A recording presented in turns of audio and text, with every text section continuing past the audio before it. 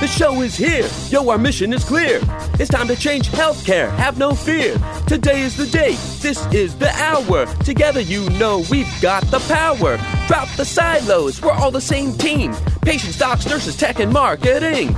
How can anyone be satisfied with the way things have always been? Yeah, we've tried. So join us now. Join the revolution. Digital health is the evolution. Status quo, more like status no. Yeah, this is the healthcare rap. Y'all come on, let's go.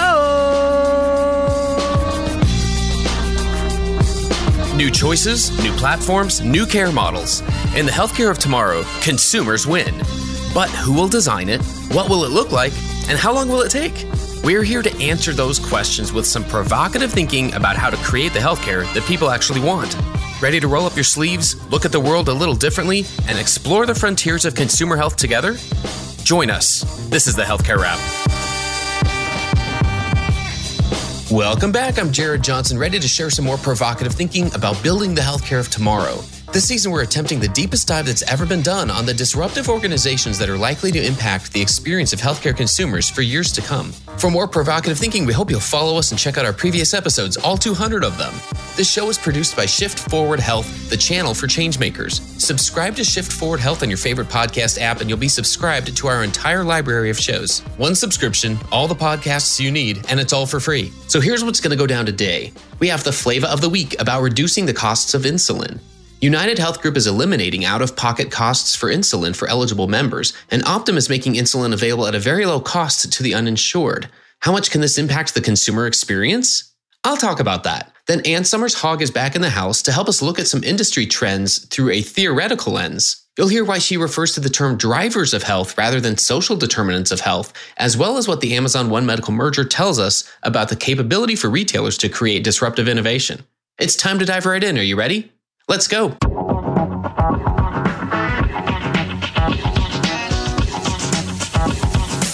Flavor of the week. The Amazon One Medical merger overshadowed some other significant headlines in consumer health, including two related announcements about reducing prescription drug costs. On July 15th, United Health Group announced that they will eliminate out-of-pocket costs in standard fully insured group plans for certain preferred prescription drugs, including insulin, and several drugs used to treat emergencies such as severe allergic reactions, hypoglycemia, opioid overdoses, and acute asthma attacks. Their press release stated that eliminating out-of-pocket expenses for these critical medications can help reduce the burden of medical costs on consumers and encourage better medication adherence, reducing the risk of complications and expensive hospitalizations. In addition to insulin, 4 preferred emergency use medications will be included in the new standard offering and will also have a $0 cost share. Epinephrine for severe allergic reactions, glucagon for hypoglycemia, naloxone for opioid overdoses, and albuterol for acute asthma attacks. Then there's Optum. On August 1st, they announced a partnership with Sanofi to make insulin available to people with diabetes who don't have insurance. A 30-day supply of insulin will be available for $35 on the Optum store website for those who don't have insurance. This is a quiet game changer. I wasn't sure how big of a deal this was, so I looked it up. I compared the prices of 6 types of insulin medication on Amazon Pharmacy and Mark Cuban's Cost Plus Drug Company, and the results opened my eyes. Mark Cuban's company didn't offer any of those meds, and while they are available on Amazon Pharmacy, their prices for the same doses ranged from $193 to $570. That's up to 1,500% higher. So yes, getting them for $35 is pretty incredible. Remember, costs matter. About 4 in 10 U.S. adults say they've delayed or gone without medical care in the last year due to cost, according to a study that the Kaiser Family Foundation published in July. Remember, major health plans are incentivized to keep their members healthy in ways that don't provide value in fee-for-service business models. Remember, every part of the consumer experience of healthcare has room to improve. In this case, let's help patients get their meds. Let's make them more affordable. Filling your prescription is often the second to last part of your experience, followed by the fun of dealing with the bill. So let's think outside the box and reduce costs. That's another way that we'll build the healthcare of tomorrow. And that's the flavor of the week.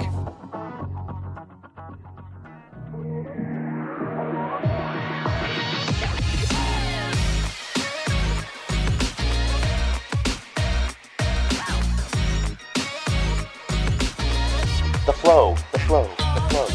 All right, let's get into the flow, everybody. Give it up for Ann Summers-Hogg. Ann Summers is back on the Healthcare Wrap. She's a senior research fellow at the Clayton Christensen Institute and just full of good insights and commentary on the industry and what's happening. We're going to dive into things like, the Amazon One Medical merger and drivers of health and a lot of other stuff. So first and foremost, Ann Summers, welcome back to the Healthcare Wrap. Thank you for having me back, Jared. I'm excited to be here. Well, I'm telling you, I used to tell people it was like an exclusive club to be a return guest on the show. We've been at it long enough. I'm excited whenever we can bring somebody back. For our listeners, though, what did I miss in your bio? What else would you like them to know about you and your background? Yes, so as you mentioned, I am the Senior Research Fellow of Healthcare at the Christensen Institute. And before that, I worked for Atrium Health. So I was on the provider side. I worked in innovation and strategy at Atrium Health. And before that, I spent a few years in strategy consulting with Oliver Wyman on the payer side. So I come to this position with background in multiple facets of the healthcare industry, and it makes for more robust research. So thanks for having me. Yeah, so if we can even divert here just for a second, I'm just curious from a career standpoint, do you feel like understanding the payer side has helped where, like, the research you do now and the ideas, the things you focus on now? I know a lot of folks who know the health system side, the hospital side, the provider side really well, and don't know that much about the payer side. So I'm just curious if you feel like that's helped you understand the industry. Definitely, because in healthcare, payer is often the customer. And working on the provider side as the supply side of the industry, it was helpful to understand how do customers think about the products and services that you're providing. So I think understanding the payer, especially in healthcare, is critical. Awesome. Well, I'll tell you what, I love asking a question to people kind of to get us going. And I'm curious what you think about this one. Can you tell us about someone you look up to and why? Yes. So I've been asked this on other podcasts, and I frequently state the name of one of my longtime mentors, Dr. Jean Wright, and how I really looked up to her as being an incredible team builder and a great leader, and all doing it while being a single mom. But I'm going to go a different direction this time. I do really look up to Dr. Jean Wright. But as I read your question, I was thinking, today I really want to highlight a mentor who I had at Atrium Health, and he was the chief legal officer when I was there. And I got an opportunity to know him through my work in the innovation engine. He was always a supporter of the innovation team's efforts. And Jean actually told me, one thing to really admire about this leader, his name is Keith Smith, is how he builds up his teammates.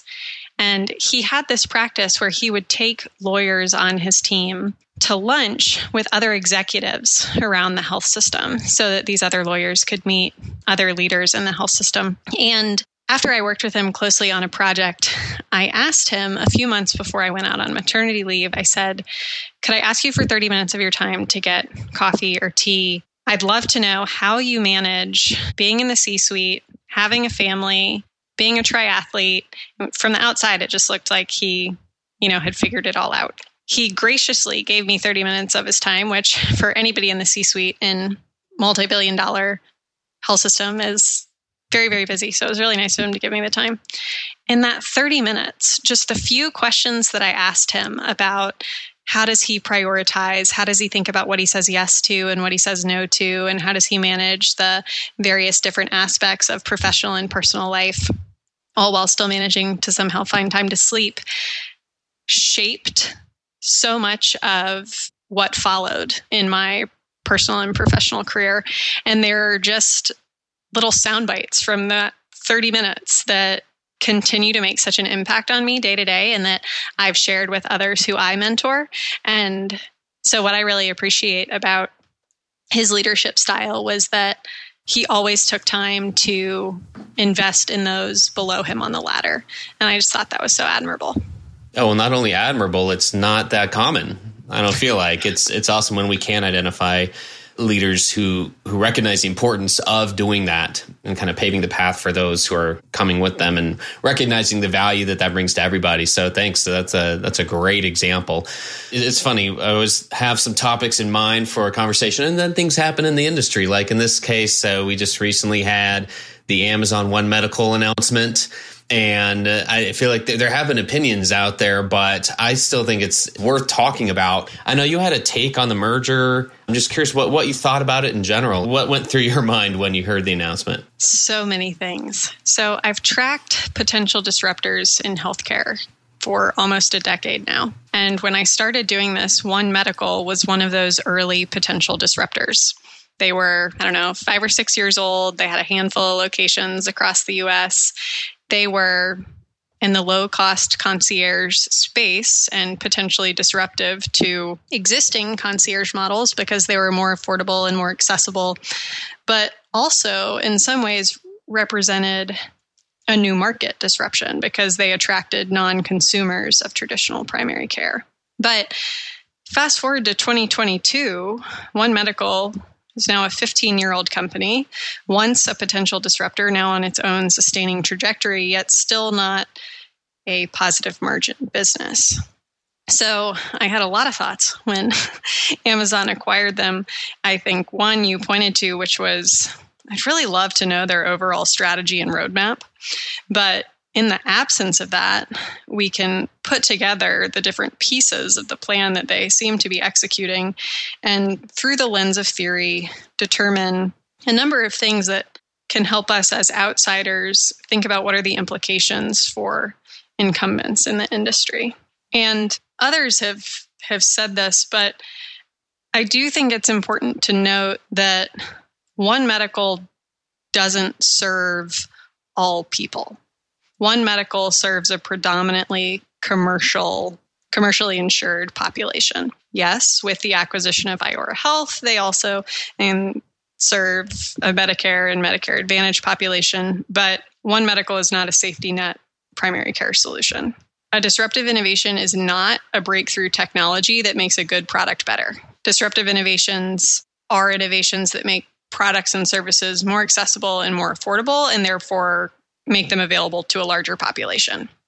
So Amazon has a track record of disrupting businesses, making things more accessible and more affordable and available to more people. And the question is, will the acquisition of One Medical help them to disrupt healthcare? Maybe. It depends on how they leverage the asset.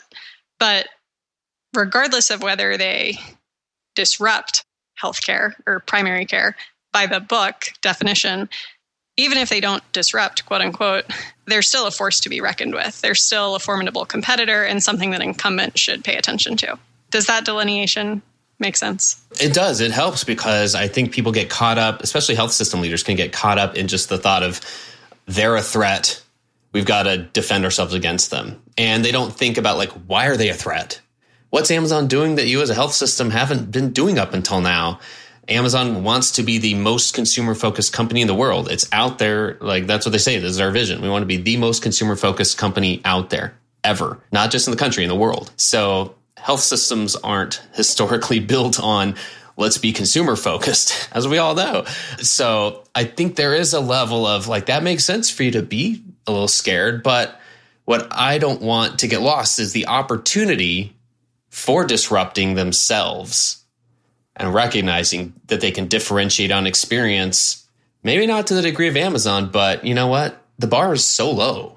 I mean, we can all point to when's the last time you went to doctor, dentist, eye doctor, anybody, and how was that experience compared to anything else you do in your life? Definitely. And it's a great point. Another thing I'll say about Amazon and their leaders is that they have schools of experience. They've done this before. Their CEO has a track record of building highly successful disruptive companies because Andy Jassy was the leader of AWS, which was originally not even part of Amazon's core business, right? But now it is what makes the most revenue and I believe the most profit for the organization. There's a key school of experience and past track record of success in his leadership, and that he knows how to design, build, pivot, and scale disruptive solutions. And there is also another leader on Amazon's team, Aaron Martin, who was at Amazon, then went to Providence, and then went back to Amazon. And in his time at Providence, he launched and led a number of potentially disruptive solutions. So again, you not only have Jassie's history and schools of experience in building disruptive business models from within Amazon, you have Aaron Martin's schools of experience with building disruptive solutions within healthcare. And so you put those two together, and along with a number of other well-equipped leaders at Amazon, and that's a leadership team, a critical asset or resource that Amazon has in their corner to help them, whether it's quote unquote disrupt primary care or healthcare, or transform it for the better for multiple populations. So I think the leaders behind the work are a critical component. That's really worth noting. I haven't heard a whole lot about that out there. I've heard a lot of opinions about the merger, but not many people zeroing in on that part. I think that really is critical. I'm glad you brought that out. It also makes me wonder, what could the value be to Amazon? Like, where are they going? You mentioned AWS, right? So, is it to try to get health data, all into some AWS solution that solves some of the historically, challenging problems of healthcare data?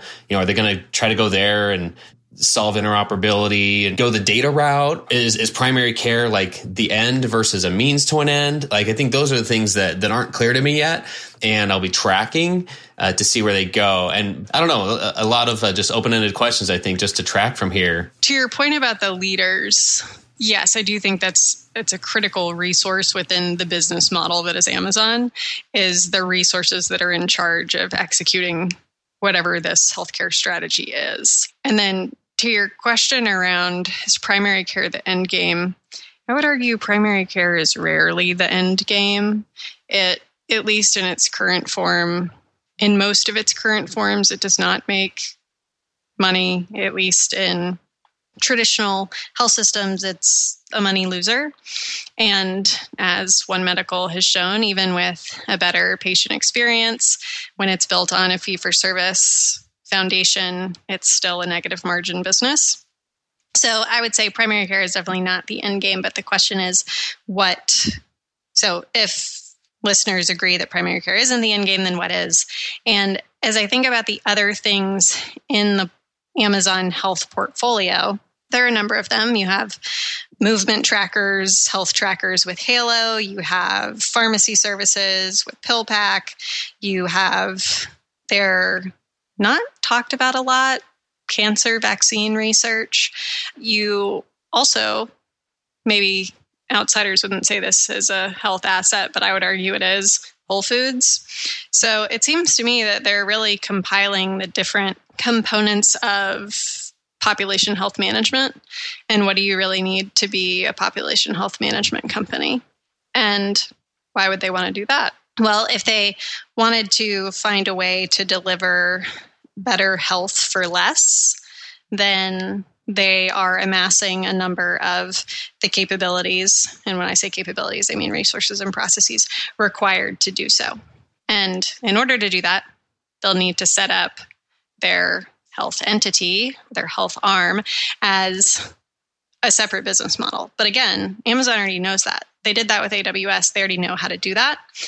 And the devil will be in the integration details and whether they're able to execute that. But again, I have no reason to believe, and none of us really have a reason to believe that they won't be able to do that given their past track record of success with setting up potentially disruptive entities separately and scaling them.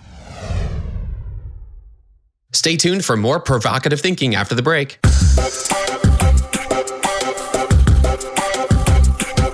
Hey, listen up, y'all. Did you know that nearly 60% of people wish their healthcare provider sent them more relevant health information? And 42% would even consider switching to a different provider that sent them more, according to a recent survey of patients in the U.S. The vast majority of them would prefer to get that information via email or text. Persado is a natural language AI company that provides healthcare organizations with pre-developed, pre-optimized messaging journeys proven to build digital relationships, improve health goals, and increase patient retention. Deliver better health outcomes and revenue growth with Persado's data-driven content that inspires action. Visit Persado.com to learn more. That's Persado, Persado.com, to find out how Persado can help.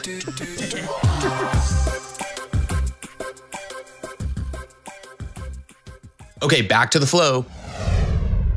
That's a really good point. I'd rather not underestimate the big players, especially the big retailers. I'd rather learn from them and at least try to figure out what could be their end game and how do they even, like, what is their plan?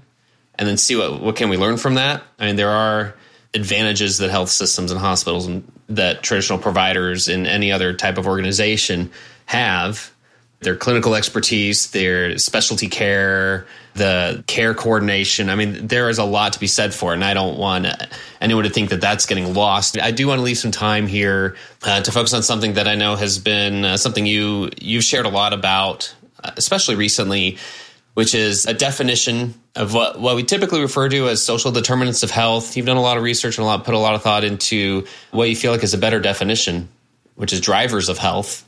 I'd love to hear more about that, like what the difference is and why you've moved towards that definition of drivers of health. Tell me about that. Yes. So the first thing I'll say is I did not come up with the phrase drivers of health. It's something that I came across. A couple of different entities were using it in my research for this last paper, You Are What You Treat, that came out at the end of May. But I really grasped onto it for a number of reasons.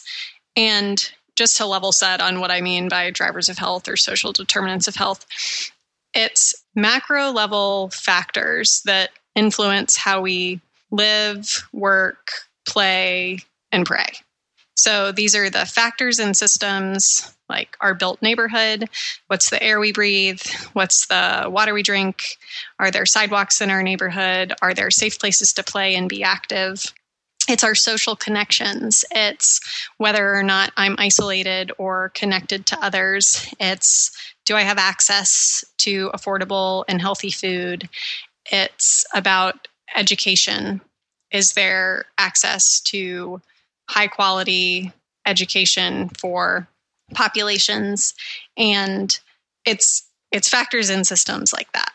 So it's a really big bucket of influencers that ultimately determine people's health and life outcomes. So the thing that I don't love about social determinants of health, really there are three things.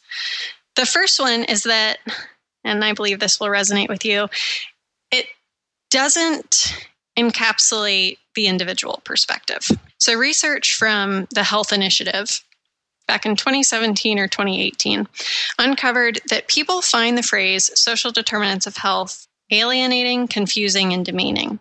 And if we're using a phrase that's alienating, confusing, and demeaning while trying to help people, then we lose before we even start. Because if I'm trying to help Jared and I speak to him in a way that he finds alienating, confusing, and demeaning, we're not going to get very far. The second reason I prefer drivers of health over social determinants of health is the word determinants. It makes it feel a little bit like predestination and that there's no way to change the factor or the system. Now, I mentioned that these are societal level structures and systems. So by calling it drivers of health, I'm not trying to put the emphasis on the individual and saying it's all up to the individual to change their circumstances. We all know that is not the route to go down. But I do think it takes into account the fact that both society and businesses that operate in society, as well as to some extent individuals, have the ability to impact these factors and systems. They shouldn't be considered predetermined and things that we can't change. Now, I will caveat that to say things like early childhood education, certainly for those of us on this call who are clearly not children, that's determined, right? Jared and Ann Summers can't change their early childhood education right now. But for other factors and systems, they're able to be influenced. And I would say by using the language drivers of health versus social determinants of health, the framing and the phraseology even just changes the concept in people's minds. And then the third one, quickly, social. I listed what falls into the bucket of drivers of health, and listeners would notice that these aren't just social constructs, they're economic, they're environmental, and they're social. So by just calling it social, we constrain people's thinking around what it actually incorporates. Personally, I'm not surprised that the reaction to the term social determinants of health was found confusing and demeaning. What do we hope to accomplish by recognizing them differently? That's a great question, because since we came out with the paper and mentioned this, I have had a few comments from readers saying it's just a label. Why do you think changing the label will change anything? And I believe in this instance, as in many instances, Professor Christensen really said it best. And he would often say that when we encounter a seemingly unsolvable problem, we've likely gotten the categories wrong. And in people's mind, the category social determinants of health just elicits a different thought process than the category drivers of health. And often by changing the categories or changing the label, we can change the thinking. What do you hope we're celebrating in the industry 12 months from now? Changes in medical education. So that might seem a little different than the other things that I've talked about so far, but it does build on the drivers of health discussion, because for centuries, we haven't trained providers going through medical school around the importance of drivers of health and the role that they play in people's health outcomes. And we now know that access to medical care is only responsible for 10 to 20% of people's health outcomes, and up to the remaining 80 to 90% is based on drivers of health. And there are a few forward-thinking medical schools out there who are developing innovative curriculums such as Kaiser Permanente, the newly announced Alice Walton School of Medicine. Certainly there are others, but they're incorporating education around drivers of health and more of a whole health approach into the ways that they train our future physicians. And we can't change the system if we don't change the inputs. So I hope in the next 12 months, we're celebrating how more medical schools have incorporated things like drivers of health into their curriculum. That's something I hope we really can be celebrating in the short term. That's something that it feels like it's possible. It feels like it's doable. Thanks for giving us some time today. I wonder, before we go, for our listeners who want to connect with you and learn more about you and the work you're doing and even the paper you mentioned, what's the best way for them to do that? They can follow me on Twitter, Ann Summers WH, where I often analyze news through the lens of theory, and also on our website, they can sign up for the monthly newsletter that I send out, which provides links to all of our blog posts that we write for the month. Again, looking at topics top of mind for healthcare leaders, innovators, and educators, and applying Christensen's theories to current events. Fantastic. Thanks for giving us so much time today, so much to think about. All the best, and we'll hope to have you again on the podcast soon. Thanks for having me back, Jared. I really enjoyed the conversation. Thanks for tuning in. If you like what you heard, please spread the word. Tell your colleagues to tune in for all the awesomeness, then leave a review on Apple, Spotify, or wherever you listen. This show is produced by Shift Forward Health, the channel for changemakers. Subscribe to Shift Forward Health on your favorite podcast app, and you'll be subscribed to our entire library of shows. See our full lineup at shiftforwardhealth.com. One subscription, all the podcasts you need, and it's all for free. And remember, we might have a lot of work to do in healthcare, but we'll get there faster together. Thanks again.